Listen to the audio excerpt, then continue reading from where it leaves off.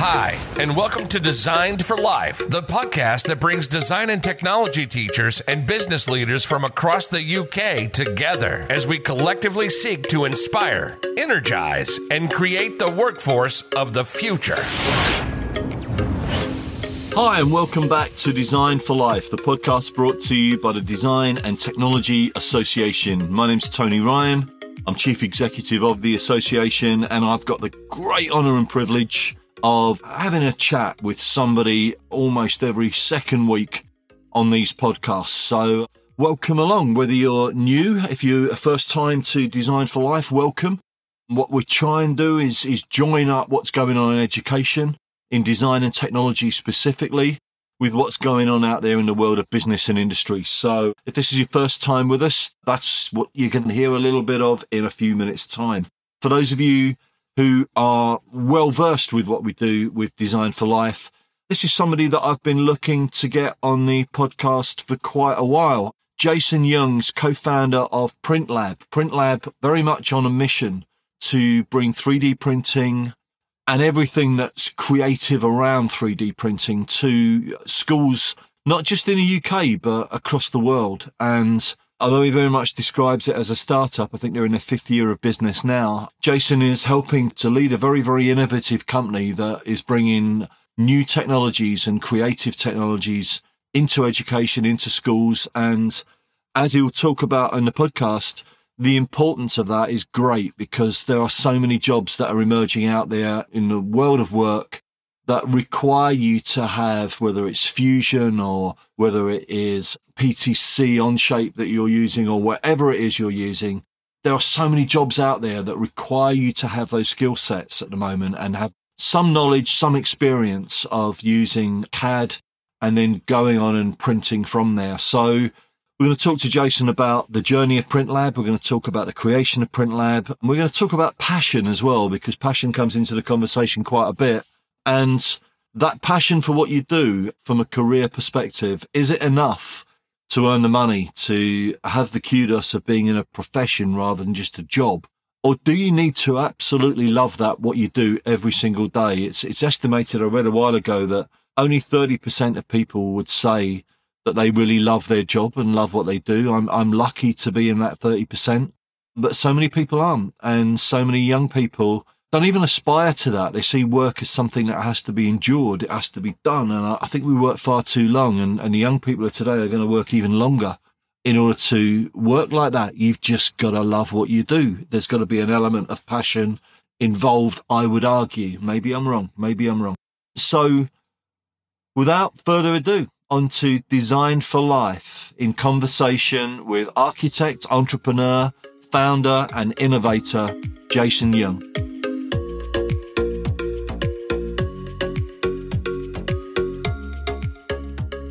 Hi, welcome back to Design for Life, and absolutely delighted that today we've got Jason Young, co-founder of PrintLab. I mean, Jason, you're here, trained architect, entrepreneur, founder of a very successful business, a business that's growing.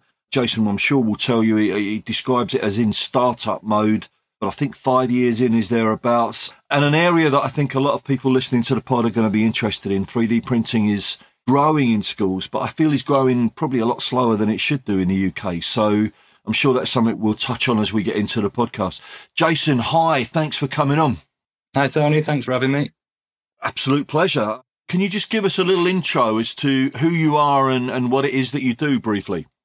Yeah, sure. So my background's in architecture. So I've done a master's degree and I worked in the industry for a couple of years working on luxury bespoke homes.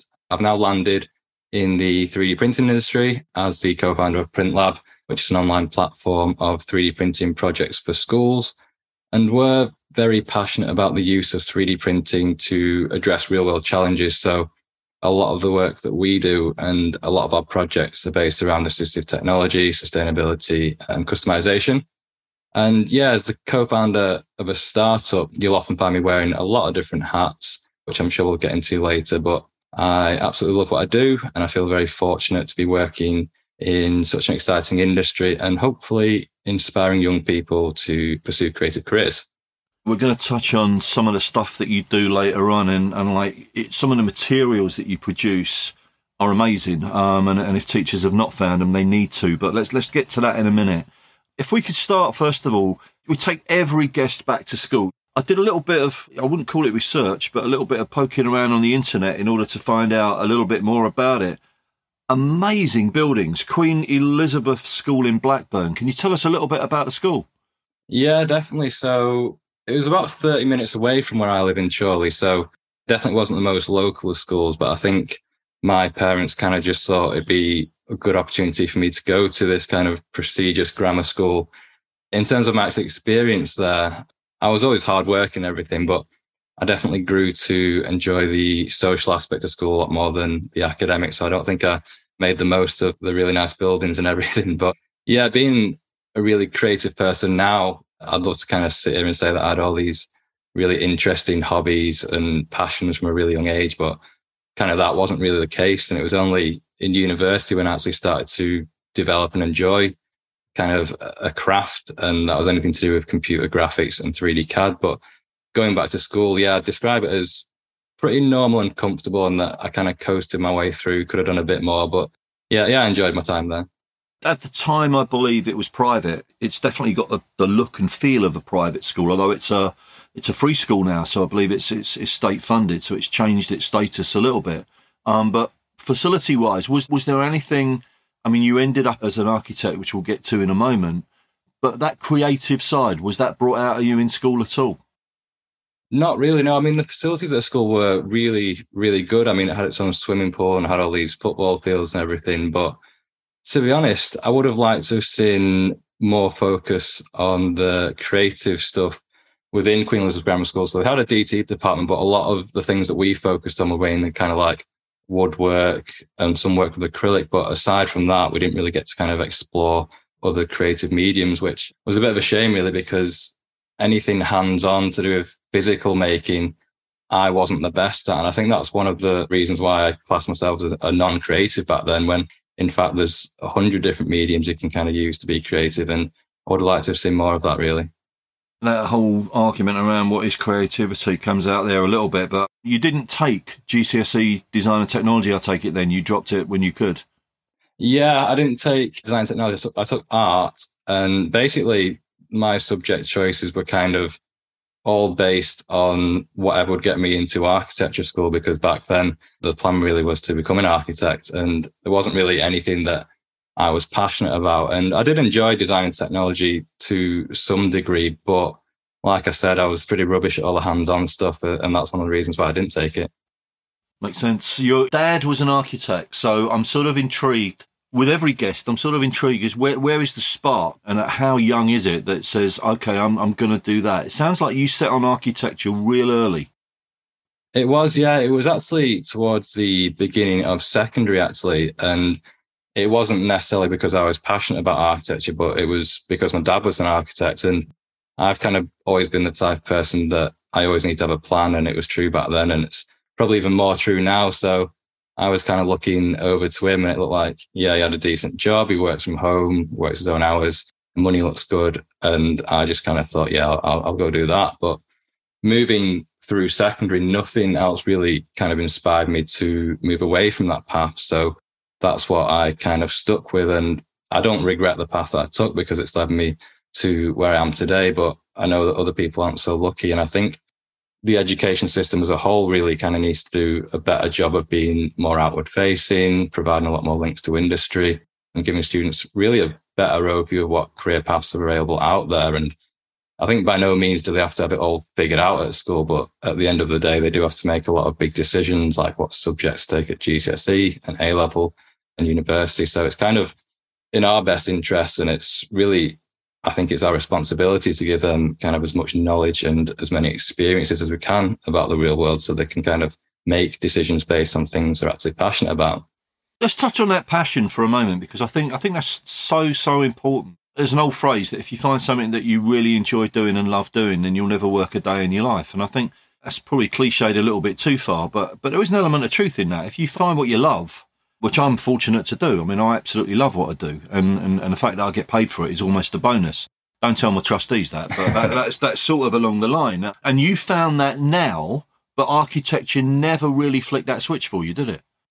No, it didn't. And it was a bit strange, really. I actually thought I was going to become an architect right up until the age of 24 when I was offered a job in a completely different industry. And before that, I was pretty 100% sure that I was going to be an architect. I mean, the only rough patch I had was at university at the very beginning, because on top of this grueling workload that we had, a lot of the work that we did was with physical models and sketching, and that was something that I wasn't good at. But a few months in, we were introduced to 2D CAD, 3D CAD and Photoshop, and that was my kind of light bulb moment when I started to explore different kind of visual techniques like renderings, collages, photo montages, and these were things that I really loved and kind of helped me get into the flow of really generating and communicating ideas. And that's when I started to enjoy the course a lot more. But I'd definitely say that I was much more passionate about kind of this use of digital design and computer graphics than I was about kind of the technical and structural side of architecture. But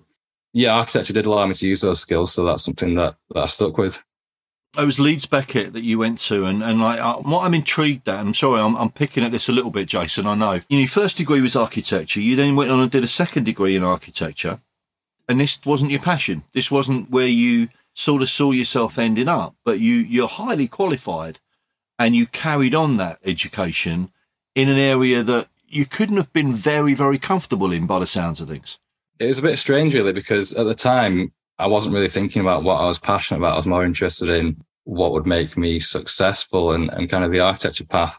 I thought it'd do that for me, and money and success did take priority over the things I enjoyed. And I didn't even think back then about what I actually enjoyed. It was tunnel vision on becoming kind of successful. Today, my views on success are completely different. And even though I'm building a brand and generating revenue is a huge part of that, my definition of success is more to do with being in a career that allows you to really do stuff that you love day in, day out. And if that brings in money and success, or the typical definition of success anyway, then that's great. But it's just kind of an added bonus for me. And we spend so much of our lives kind of at work. So it's, for me, it's absolutely essential that I enjoy what I do. But back then you didn't really realize it. It's a huge topic, but I agree with you. We don't do enough at schools to push that with kids. Is that, really what you're doing with examinations is you're opening doors, or you're stopping doors from closing, probably the best way of putting it. And you're allowing yourself to follow a passion and follow a dream and follow something that you feel you really want to do. Careers education can be an awful lot better than it is. I just think, especially at the moment, I'm seeing stuff almost every week that careers education doesn't know exists. And that's the problem in tech areas, is it moves too fast for schools to keep up. And there's got to be that connection between industry that you talk about and education in order to really show kids what's possible. You're doing a lot of that at the moment, aren't you? I mean, we'll come on to where you are at the minute, but I just want to talk about that almost apocalyptic thing that you're doing with kids. You're trying to show them this big picture. It's a big deal for you in what you're doing at the minute, yeah? Yeah, 100%. I mean, our mission's always been to kind of show students all these different amazing applications of 3D printing in industry and kind of bring them through to education. But something quite interesting is that back then, when we first started Print Lab, it was all about teaching students and inspiring them. But more and more as time goes on, we're kind of seeing a lot of potential of students actually designing and making functional products that serve a real purpose in the world. So it's kind of a two-way street. We're benefiting the kids, but we're also doing all these amazing things that are benefiting communities around the world. It's a big area for us in the association at the moment. We very much feel that some of the work that students are doing in school should be live projects. They should be based on what business and industry is working on at the moment, and actually scale it down and show students that what they're doing is real. It's not pretend. Yeah, exactly. The world is changing fast, and education needs to keep up. The Edge Foundation is working to help to prepare students to thrive in a fast-changing society. You got into 3D printing. I think it was your best friend's dad was setting up a company selling 3D printing to industry, and from architecture you joined that. What did you know about 3D printing at that stage?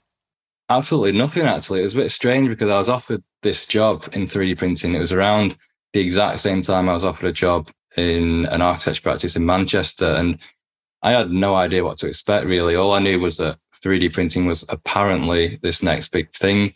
and that we'd be building the international reseller network for Ultimaker 3D printers. And it just got me really curious, actually. And another thing that kind of drew me to the job was obviously the benefit of working with my best friend. And I also had a master's degree to fall back on, so that wasn't really going anywhere. And yeah, I just kind of took a step into it. And the first few weeks, we were learning about the technology. So we built an Ultimaker original kit, which is made of hundreds of different kind of laser cut parts and nuts and bolts. And yeah, it was a real kind of sense of achievement when we built that, and we kind of saw this plastic extruding out of it. The first things we printed were pretty typical of what I think the craze back then was Pokemon. So we were doing a load of that. But my kind of magic moment with 3D printing came a few weeks later when I took a 3D design of a bespoke home that I worked on in the past and 3D printed that.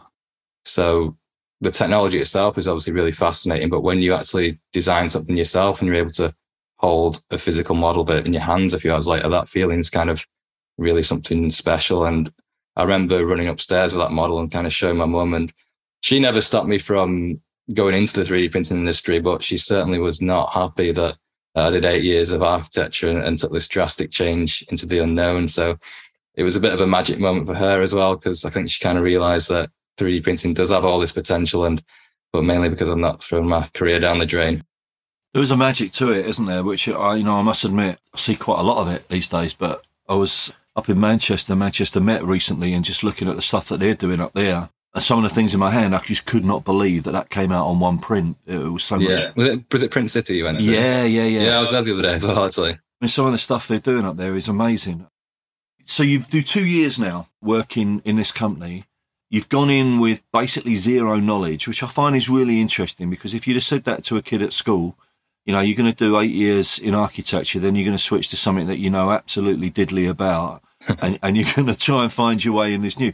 It wouldn't be the way a careers advisor would advise it, but you've gone in deep and you're sucking up this knowledge over 2 years. I'm guessing this is where the passion came in. When you start printing stuff that you've designed as an architect previously, all of a sudden you're thinking, wow, I love this. Yeah, 100%. I mean, obviously I was passionate about 3D CAD and computer graphics at university, and this idea of 3D printing was kind of an extension of that. It was like an added layer on top of it, and it kind of just really brought it all to life. And obviously one of the things that I mentioned earlier is I'm pretty rubbish with anything making to my hands. So it was also the kind of speed, accuracy, and just the ease of having an idea in your head, moving from that to the computer and then to a physical model. So yeah, kind of blew my mind, really. It still does today, really. That movement then you've done, I think it's just over 2 years you've done within that company. And then I believe there was a fairly sudden sort of stop-start between there and starting Print Lab. Can you talk us through? Because I'm just trying to get the process here. You know, 8 years as an architect, I'm going to change to something completely different, working for another company. I'm going to learn about a topic that I know very little about.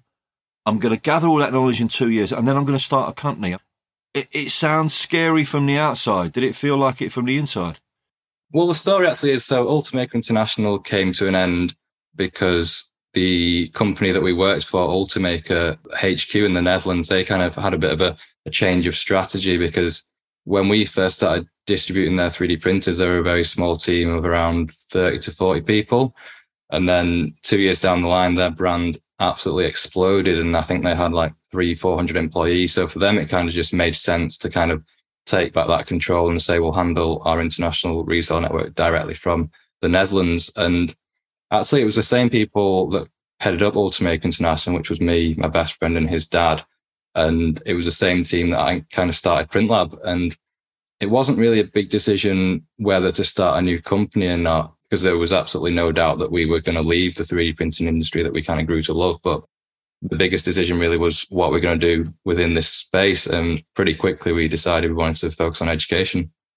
I'm obviously going to dive on that. I mean, why education? Because I feel it's growing in the UK. I know it's growing in the UK, and I see some schools that use it fairly extensively as part of their curriculum.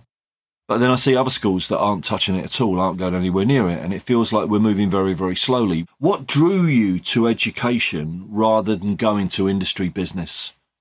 Yeah, I think a lot of it to do with what our experience was with Ultimaker. I mean, we put a lot of 3D printers in schools over that 2 year period. This was back in between 2014, 2016, when the hype cycle of 3D printing was absolutely huge. And it was kind of a sector that we just became passionate about naturally, just because we kind of thought it was amazing that so many young people were actually getting access to this technology. But the other thing was we thought that it needed a lot of support. And one of the things that we noticed was that, not in all cases, but in a lot of cases, there was this kind of really big focus on the technology itself rather than what it can do. So there was this focus on how to use 3D printers, how to operate them, how to use slicing software, but it all kind of felt a bit disconnected from the rest of the design process where all this creative good stuff happens. So when we started Print Lab, we really wanted to maximize the potential of 3D printing in the classroom, really by getting students to work through the full iterative design process on meaningful challenges. If I'm right, you're working really across the world. I mean, you said when we had a chat prior to the pod that USA is probably your biggest client at the moment. You must see what drives this in schools, and I'm guessing government intervention and government push has got to be a big driver for curriculum. Why do you think the States are way ahead of us in the UK at the moment? I think a lot of UK schools do have 3D printers, but from what I can see from the outside looking in, they seem to be used a lot more frequently and on a lot bigger scale in places like the US. I think in terms of where we've made sales, I think 70 to 80% of our sales have been to the US. And I think it's a big part to do with government funding, but I think also it's because of where 3D printing fits into the curriculum. So the US has a lot of different elective subjects that are really heavily focused on 3D design and 3D printing, whereas obviously 3D printing in the UK generally falls within design and technology mixed in with kind of a whole range of tools and processes. And I think there's a lot of good things happening in the UK, but for personal reasons, and obviously I'd like to see 3D printing being a bigger part of a more kind of compact curriculum as well. Design and technology, people listening to the podcast won't need me to say this, but, you know, we've got reduced numbers at secondary schools. We've got quite a lot of secondary schools that can't find the right staff to teach it. We've got non-specialists now teaching at Key Stage 3 quite a lot across the board. And 3D printing is a big step up. If you're a non-specialist and you're struggling anyway, you're going to probably struggle with some of the modern technologies that you're going to be pushed into. Yeah, one thing I have noticed, Tony, is that in the US, a lot of our sales, they don't go to schools all the time. They have hundreds of thousands of like ed tech kind of trainers. And I think that's a massive thing over there. They do have a lot of big STEM programs and money for people to actually get trained. And their sole job isn't to teach, it's to teach the teachers. And we don't see that much of that over in the UK, do we? No, I mean, if teachers are doing well with 3D printing in the UK, it's because they've got an interest themselves and they've taken it upon themselves to teach themselves. Yeah, and I also think that a big thing is to do with time. I mean, teachers don't have all the time. They're perfectly capable of learning how to use 3D printers, but yeah, I think time's a big thing. They don't always have that. Yeah, absolutely. And we found, I mean, we work with Create Education and to try and bring some into primary ed. And that's been enlightening, really, because most of the teachers using those printers have got humanities degrees. And they've never touched anything like this in their life. So they need a real step-by-step, then we do this, then we do this, then this is what you do next, etc. They need it sort of mapped out bit by bit. However, once they see what it's capable of and they see how enthused the kids are with the learning, they're off and they're running. And you must see that all the time. You must hear about that all the time anyway, is that it's sort of infectious, isn't it? Yeah, 100%. It infects everyone. I've never actually seen anyone look at a 3D printer and not be kind of absolutely fascinated. Well, it shouldn't work. It's madness, isn't it? It's like, you know, I've designed this thing on screen and now there it is appearing before my eyes. So looking at the curriculum, you're aiming at primary or secondary or both? It's mainly secondary, but it's a tricky one, this, because obviously all around the world, students are at different levels. So it was initially like secondary, but we do see a lot of primary kind of students using our curriculum, and they're getting better and better, these primary kids, especially on CAD. I mean, they shouldn't technically be using Fusion at age 10, but we've seen it and we've seen them doing really amazing things. So it's nice to see. Some of the software is really intuitive, isn't it? And like, if you're a kid that games quite a lot, then it's not a huge jump to actually use Fusion. Yeah. And then to see something created in front of your eyes, you're off then, you're away. You want to do more and more and more of it. And we've had some great stories where the school wanted to keep it but didn't have the money, and then the PTA have chipped in and bought it for the school and it's being used by 4 or 5 departments, no departments in primary, but you've got history using it, you've got PE using it, and they can all see a use for it. So it is properly multi-curricular. So what is the benefits? If you were saying to a secondary school that's not doing 3D printing at the moment now, why should they? The benefits really kind of depend on how it's used. So at the most basic level, you teach kids how to kind of operate 3D printers, kind of download models, slice them, print them. I think right off the bat, you're getting that kind of drive and engagement, and you're sparking that curiosity. And like I mentioned before, I've never seen anyone kind of look at 3D printer and not be fascinated. But the next level up from that really is learning how to use CAD software and designing and making your own models. And I think at this stage, you're really learning a lot of new technical skills that are very in demand in the industry. So these can kind of really benefit those that are kind of going into those creative industries. And kind of the top level and the level that we kind of want 3D printing to be at around the world is when you use it to solve problems. So when you're using it like that, you're getting all the benefits of the engagement, the curiosity, the in-demand skills, but you've got this massive layer of transferable skills like empathy, collaboration, critical thinking, creativity, grit, failure, and all that kind of combined with it. And I think a good example of it, and not to kind of pitch our own kind of work, but the MakeAble Challenge that we run with Autodesk. And this is where students design and make assistive devices for people with disabilities. So they go through this really kind of rigorous design thinking process to make something that really improves the life of someone else. But they're also developing this huge kind of spectrum of skills themselves. And to kind of sum it up, I'd say that 3D printing's a tool that brings learning to life, and it enables you to really teach 21st century technical and soft skills in ways that can't really be done with pen, paper or textbooks. Absolutely. And if there's people listening to this that are wondering what the MakeAble Challenge is, we'll put a link in the show notes to it, but there's some incredible stuff coming out of that. How long's that been going?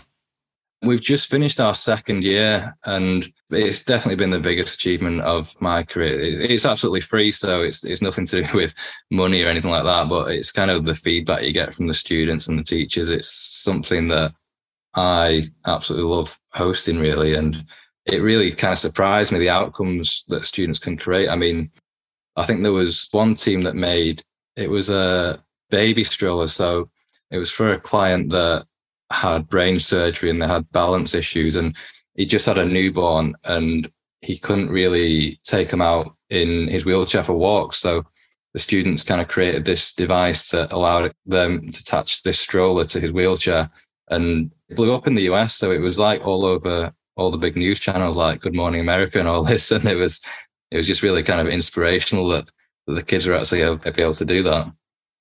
I've been, 34 years in education, but it still absolutely gobsmacks me, the creativity with young people. If you give them the opportunity, you give them the context, you let them go, what they come up with is just absolutely brilliant. And from what I can see, so many examples of that in the MakeAble Challenge. And as I say, I'll put a link in because I think people will want to go and have a look at it and just see whether their school can get involved. And as you say, there's no cost in that. The resources are there, and it's just need curriculum time for it, yeah? Yeah, it's completely free. So we've got like an online challenge toolkit, and that goes through the full design thinking process. So we collaborate with a lot of different companies around the world that specialize in assistive technology, and they kind of share their views and opinions in a bunch of videos. And then we have a section that helps students to build up their skills in Tinkercad and Fusion 360. So they can kind of do that before they kind of embark on their own journey.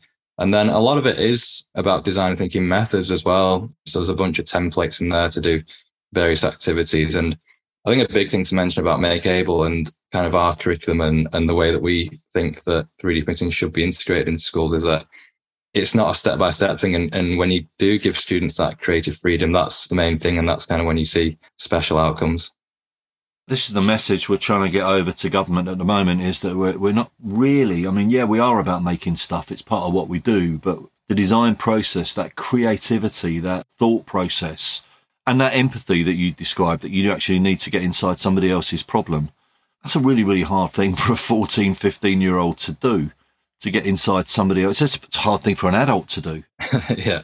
And we're asking kids to do that all the time within this subject, and I just don't think we get the credit for it. I think it's a very, very difficult subject. Yeah, definitely. And I think that once they do get going with it, though, like some amazing things happen. I mean, with our curriculum, I thought that the projects that would get the most engagement would be all the ones to do with like balloon dragsters, anything to do with like cars and things like that. But no, it's complete opposite. It was anything to do with assistive technology. Students absolutely loved it. So it's not just about doing a good thing. They actually love doing it as well. So that's really nice to see. Kids just love doing something good for somebody else, which again, I think young people get a hard rap sometimes, but most kids just want to do the right thing. They want to do something good for somebody else. Yeah. I always like to have a conversation before we come into the podcast, and you described yourself as, quotes, I'm quoting you back now on yourself, a massive introvert. Now, I mean, thank you for doing this podcast, because massive introverts don't go on podcasts, so you're here, so thank you for that. But the other thing is, I mean, you're heading up a company, and whether you like it or not now, you're the face of the company, and it's hard to be an introvert and be the face of the company. How have you balanced that? Yeah, this is something that I found really difficult in the beginning. And to be honest, I probably was a bit embarrassed about it, because my perception was exactly that. Like, if I'm going to lead a company, I'm going to have to do everything in my power to kind of transform into this extrovert and to master the skills of public speaking, being in front of a camera, like networking every day. But kind of as we built Print Lab, I realized that wasn't really true. And just like people use different mediums to design, people use different mediums to communicate. So in my case, I will engage in public things like this podcast and like presentations, etc. But I think the majority of my time is spent on things that I'm better at and things that get my message across in kind of the way that I want to. So as an example, if you go to YouTube and type in my name, you probably won't find anything, actually. You won't find me on a stage giving an inspirational talk. But if you Google 3D printing curriculum or lesson plans, I think you'll find Print Lab towards the top of the list. And that's kind of because of the digital content that we create on our blog. And this might be written interviews with teachers, case study videos, infographics, or a range of other things. And the same really applies to our learning content. We work a lot with animation videos and screen record tutorials rather than your typical stand in front of the camera and talk courses. So these methods of content delivery really work for us. And as we scale, I think we will bring on a lot of extroverts and it will kind of give us that added dimension. But we've sold licenses to around, I think it might be around 800 schools now. And we've done this without shouting from the rooftops. And yeah, I remember last week you asked me if there was anything that I wanted to talk about. And this was one of those things. And a couple of years ago, I'd be quite embarrassed to talk about it. But I think it's really important, especially for those other introverts out there, that you don't really always have to be the loudest one in the room to kind of make the most impact. And you shouldn't really let that stop you from kind of achieving whatever your goals are in life. Absolutely. It must be hard being 13, 14. That must be hard at school. It's easy to sit back, do the work, get the grades, but not take part. Yeah, to be honest, it was a bit different back then. I think I turned into an introvert. I think it was just after uni, maybe, but before that, I was pretty social. I mean, at uni, I'd be going out 3-4 nights a week and kind of loving attention and things like that. But I don't know why it switched, but it did, and kind of this is who I am now. The resources that you produce, and I knew quite a few of them anyway, but I've spent a bit of time going through them in more detail. They're great. I mean, I'm not just saying that because you're on the podcast now. They are really well produced. They're very easy to use. They're very student-centered. There's a huge element of teacher in what you do, and you've had no training as a teacher. And yet I don't think there's many teachers would have anything negative to say about the content you're creating. Where do you think that's come from?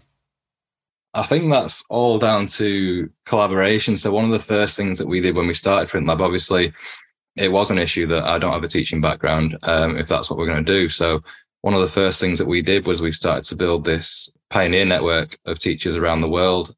So we now have around 30 pioneers, all in different countries, all teaching different types of students. And on a monthly basis, we interact with them and we kind of gain as much feedback as we can about loads of different things. So one month we might all do a collaborative blog together about, for example, one month we did a blog about the benefits of 3D printing in education, and we asked everyone's thoughts on that. Another month, we might ask them about our curriculum and say, like, does this work? Does that work?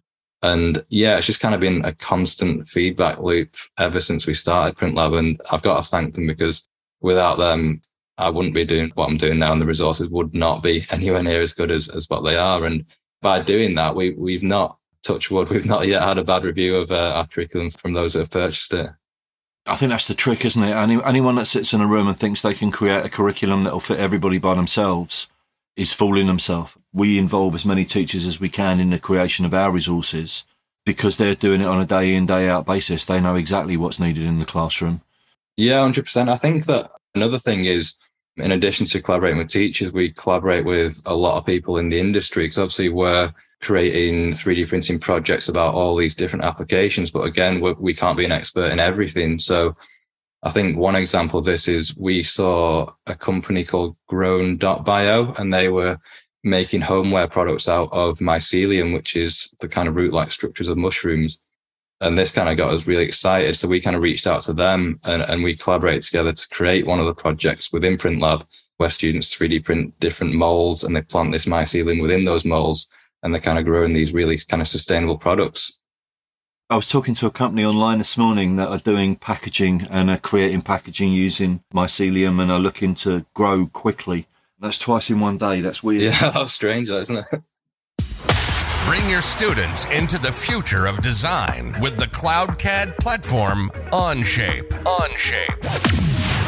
We work a lot with business now, and I find some people are very much focused on the bottom line. I mean, you have to be in business. You have to be focused on making a profit. It's what you're there for. It's what keeps the business going. Let's put it that way. You appear to be very, very much value driven in what you do. And I've picked that up from various things that you've written, bits and pieces that have come out on the web, that there's a sense of purpose and value behind what you're doing. Some people would say that that's a distraction from running a business and making a profit. I would disagree with that completely. I think you can do both. Where do you sit on that? And would you agree that that's a driver for you? Yeah, I think value is definitely a massive driver for us as a company. And I think like the money and success side of things, yeah, it is a big thing and it allows you to scale really. But I mean, we've had opportunities where people wanted to kind of invest in Print Lab, but we've kind of said no, because we do want that control. We don't want other people to kind of dictate where we go and they might change our values. So yeah, it's 100% one of the biggest things, kind of our highest values. Yeah. That's hard to do for a startup, isn't it? Is to say no to funding. You know, I'm not going to work with you because you don't always express that. It's just like, no, thanks for that, but no. That's very, very difficult to do, I would imagine. Yeah, especially in the early days when you're kind of struggling a little bit. These days we're on our feet, so we're doing all right. I'm very glad we made that decision not to go down that route. And it's not a bad route. I mean, no.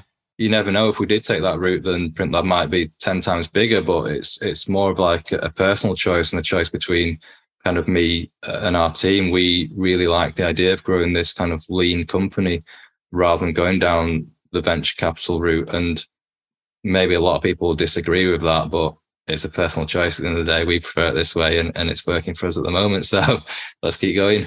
It's hard work though. It's very, very hard work. I know quite a few entrepreneurs. I've got friends of mine that run businesses and they say, you know, we've had big offers of money from venture capital companies, but we haven't taken it because actually the very heart of what we do might be ripped out of the business. It will not necessarily, but could be. And it's not a chance they're willing to take. I want to keep it close because this is my baby. This is something I really value. And there must be a real sense of ownership of what you've created, because you've created something really quite wonderful in 5 years. Oh, thanks for saying that, Tony. Yeah, I'm really kind of proud of it, and I'm excited to see where it goes in the future. I can definitely see us scaling quite a bit, but yeah, we're definitely pretty happy as a small team at the moment. Where do you want to go? If we're looking at Print Lab in the next 5 to 8 years, and obviously this may change along the way, but at the moment, what is your vision for it?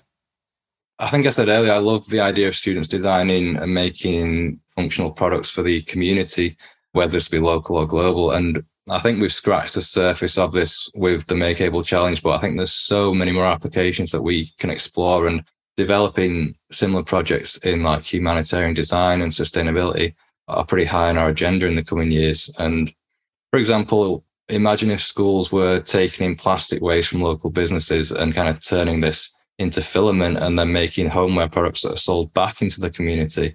These are kind of the type of things that we want to be supporting. And yeah, they might be ambitious, but if MakeAble's anything to go by, we definitely know that students are more than capable of kind of achieving these things. And the other thing, obviously, is that 3D printing is rarely used as a standalone technology in the industry. So kind of integrating it with coding, robotics, vacuum forming, and other processes is kind of going to be another natural progression for us. I know some schools that are doing pretty much what you're saying at the moment, that they're actually collecting back plastic from the community, chipping it up, reusing it, and creating stuff that then is going back in. I do know some schools that are doing that already. So you're not a million miles away from where education at the top end wants to be. Yeah, definitely. And I think I'd also like to see a lot more collaborations between schools and local maker spaces, because things like this plastic recycling thing could be done at a very big scale if there was like a makerspace hub and there was different schools working with that makerspace, and it was all kind of this collaborative community effort.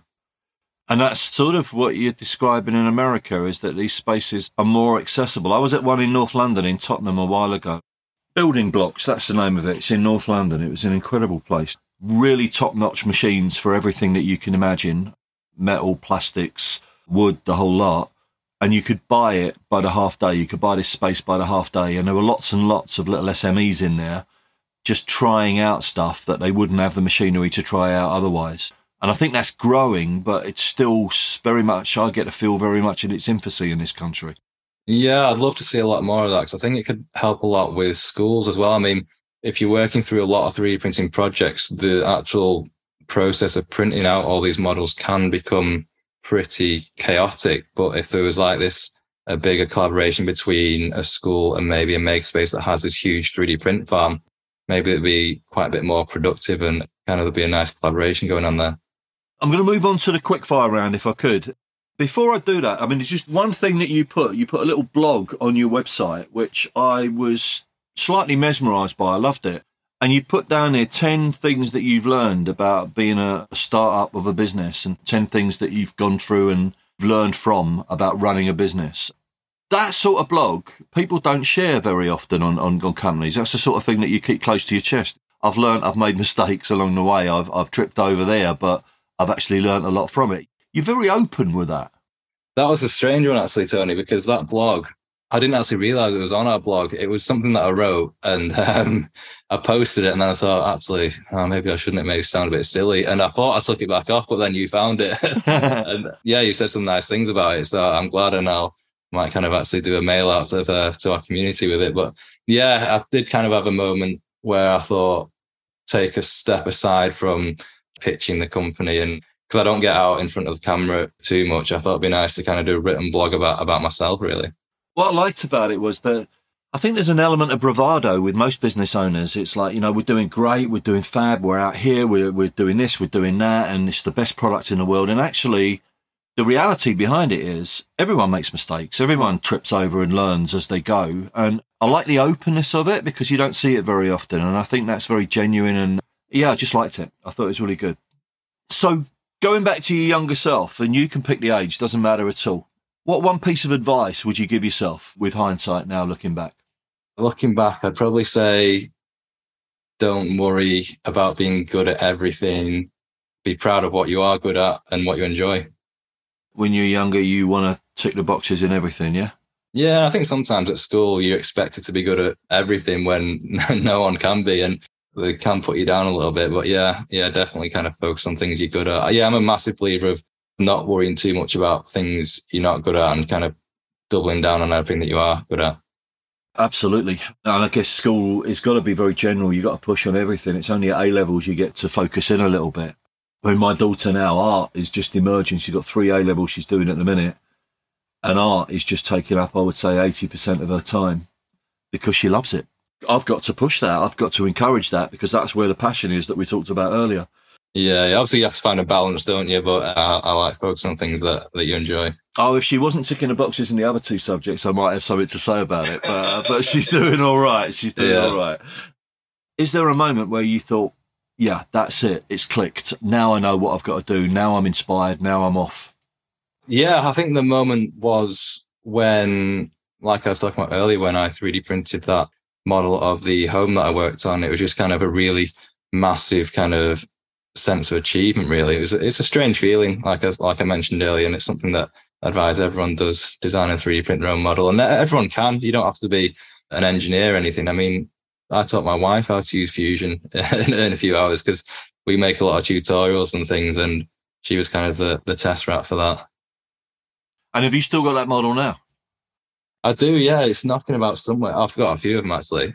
What I actually did with that model is that I used it whilst we were working with Ultimate International. So we created this kind of little architecture box that we'd send out to different architecture firms, and it had that model in it. So yeah, it went to good use. Fantastic. I like the idea you still got it. That's good. What about inspiration now? Where do you get your inspiration from? Do you have time for stepping back and being inspired by other people? Well, a lot of our inspirations come from organizations that use 3D printing in crazy ways. And the good thing is the things that inspire us, we kind of act upon it as well. So we'll go out and speak to those companies. So a big one for me is Makers Making Change in Canada, which is a company that kind of connects volunteer makers with people with disabilities. Another company that I've just come across is one called Field Ready, and they actually take 3D printers out to areas that have been hit by natural disasters, and they're kind of printing out different kind of parts to repair infrastructure, like parts of plumbing systems and things like that. And obviously over there, you can't just order from Amazon or anything like that. So it's kind of doing like really big things for people there. Professionally, if you had to pick one thing that you're most proud of and say, yeah, okay, put that on a shelf, that is something that I'm absolutely proud of professionally, what would that thing be? I think I mentioned earlier, but building and hosting the MakeAble Challenge with Autodesk, not just because of MakeAble, but I've been using Autodesk products for 15 years. To say that we're kind of partnering them with them doing something, it's kind of a dream come true. And I've got to give a big shout out to Stephen Parkinson from Autodesk, because he's kind of the one that we built MakeAble with. And I think he's not much older than me. He's probably about the same age, but he's kind of been a bit of a mentor and a good friend to PrintLab along the way. And then last, what advice would you give if there's a student out there now, whatever age, doesn't matter whether they're 15 or whether they're 18 or wherever they are. If there's a student out there now listening to it thinking, okay, I love 3D printing. It's something that I'm good at. I can use Fusion. I'm good there. What would your advice to them be moving forward career-wise? I would definitely say check out your local library or makerspace that do have 3D printers, because like we were talking about earlier, I think a lot more of these are popping up, and I'm pretty sure they'll be more than welcome to kind of take you in and kind of teach you more things, but also allow you to use their equipment. And that's got to be done outside of school as well as within school. Even if you're well-resourced within school, if you're going to push into industry or you're going to push into university, they'll want to know what else you've done, won't they? Yeah, definitely. I think another piece of advice is if there's people or things in the industry that are inspiring you, just reach out to those people. Like, I think more often than not, if a student reached out to someone in industry and told them how passionate they were about 3D printing and they were interested in the work they were doing, that person would kind of give them the time of day and spend half an hour chatting to them. Absolutely. I don't know anybody that I've met anyway on these pods that if somebody reached out that they wouldn't respond. Everybody has said, yeah, we will, and we have, and we do regularly. Yeah. So absolutely. Jason, thank you so much for being on. I really appreciate you coming on here. I genuinely think you're doing some fantastic work. I'm hoping that the association will work closer with you all the way through. And thanks for coming on the pod. Really appreciate it. Yeah, thanks, Tony. I've actually enjoyed it a lot more than I thought I would. So, yeah, thank you. I really, really hope you enjoyed that conversation as much as I did. Jason, really easy to talk with.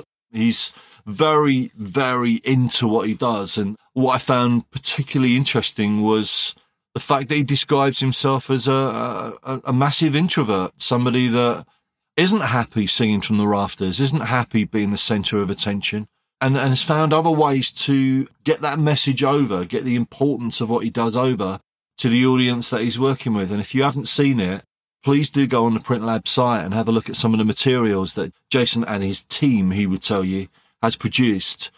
From an educational perspective, it's an incredibly high quality material on there in order to enable people to journey into 3D printing for the first time, or those that are more versed with it to actually bring it to the next level. So there is some amazing stuff on there which is worth investigating. And where do 3D printers sit in most schools? As I said in the pod, it really varies in the country at the moment from our experience. We've got some schools that are massively into it and have 8 or 9, 10 machines within school.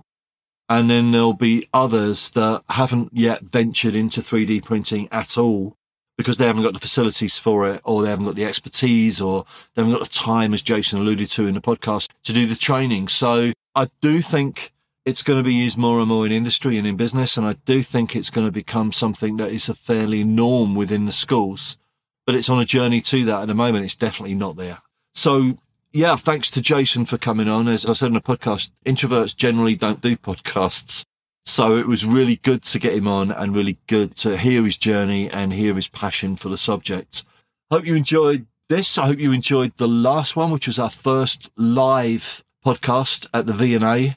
I've got the bug from that, I must admit, and in talks at the moment about the possibility of bringing that on the road next year and actually going to different cities, running it in the evenings and inviting students along, teachers along, in order to hear 1 or 2 guests of an evening live podcast and get people from engineering, from manufacturing, from design, from textiles, from all sorts of fields that are around the subject, and just get them out live and get them talking about their passions, what they do, how they got there, where they're going next. All of those things are all part of Design for Life. And yeah, I'd like to bring it live. Just got a little bit of a taste for it at the V&A and want to do a little bit more. If that's something that interests you, please let us know. Email is probably the best way to do that, which is designforlife@data, data.org.uk, designforlife@data.org.uk. And thanks for listening. Thanks for tuning in. If you haven't done so already, please subscribe. Just click the button wherever you downloaded from, and that will mean that the next episode drops straight to your device. And one favor, if you did enjoy this, tell one person. Just tell one person. Have a look out for Design for Life. Bookmark it, save it, and let's grow this a little bit further. Let's get these messages to a slightly bigger audience. So, thanks for tuning in. Hope all is well with you. Until the next time, please take care. We hope you've enjoyed this podcast. If you did, hit the subscribe button now, as we have guests lined up for future pods that will inform, inspire, and entertain. This podcast is brought to you by the Design and Technology Association.